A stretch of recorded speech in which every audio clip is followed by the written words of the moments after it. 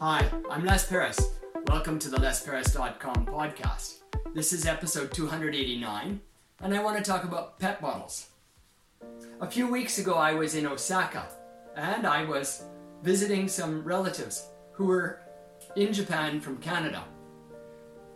We had a great lunch at a sushi restaurant, and then we went to Osaka Park, Osaka Castle Park.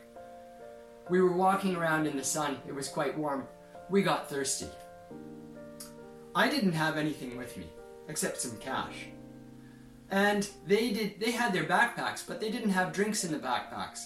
We saw a big row of vending machines, and they were full of drinks that were in pet bottles. You might say to yourself, now wait a minute, Les, you're an environmental friendly person. Pet bottles are bad for the environment.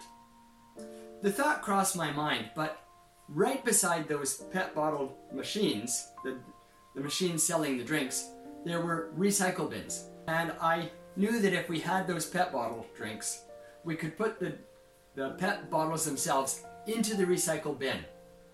And so that's exactly what we did. We bought some great drinks. They were really yummy and not too expensive and convenient. We sat down and had a wonderful visit.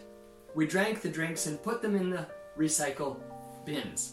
So that was problem number one solved. I don't feel bad because my pet bottle will be recycled.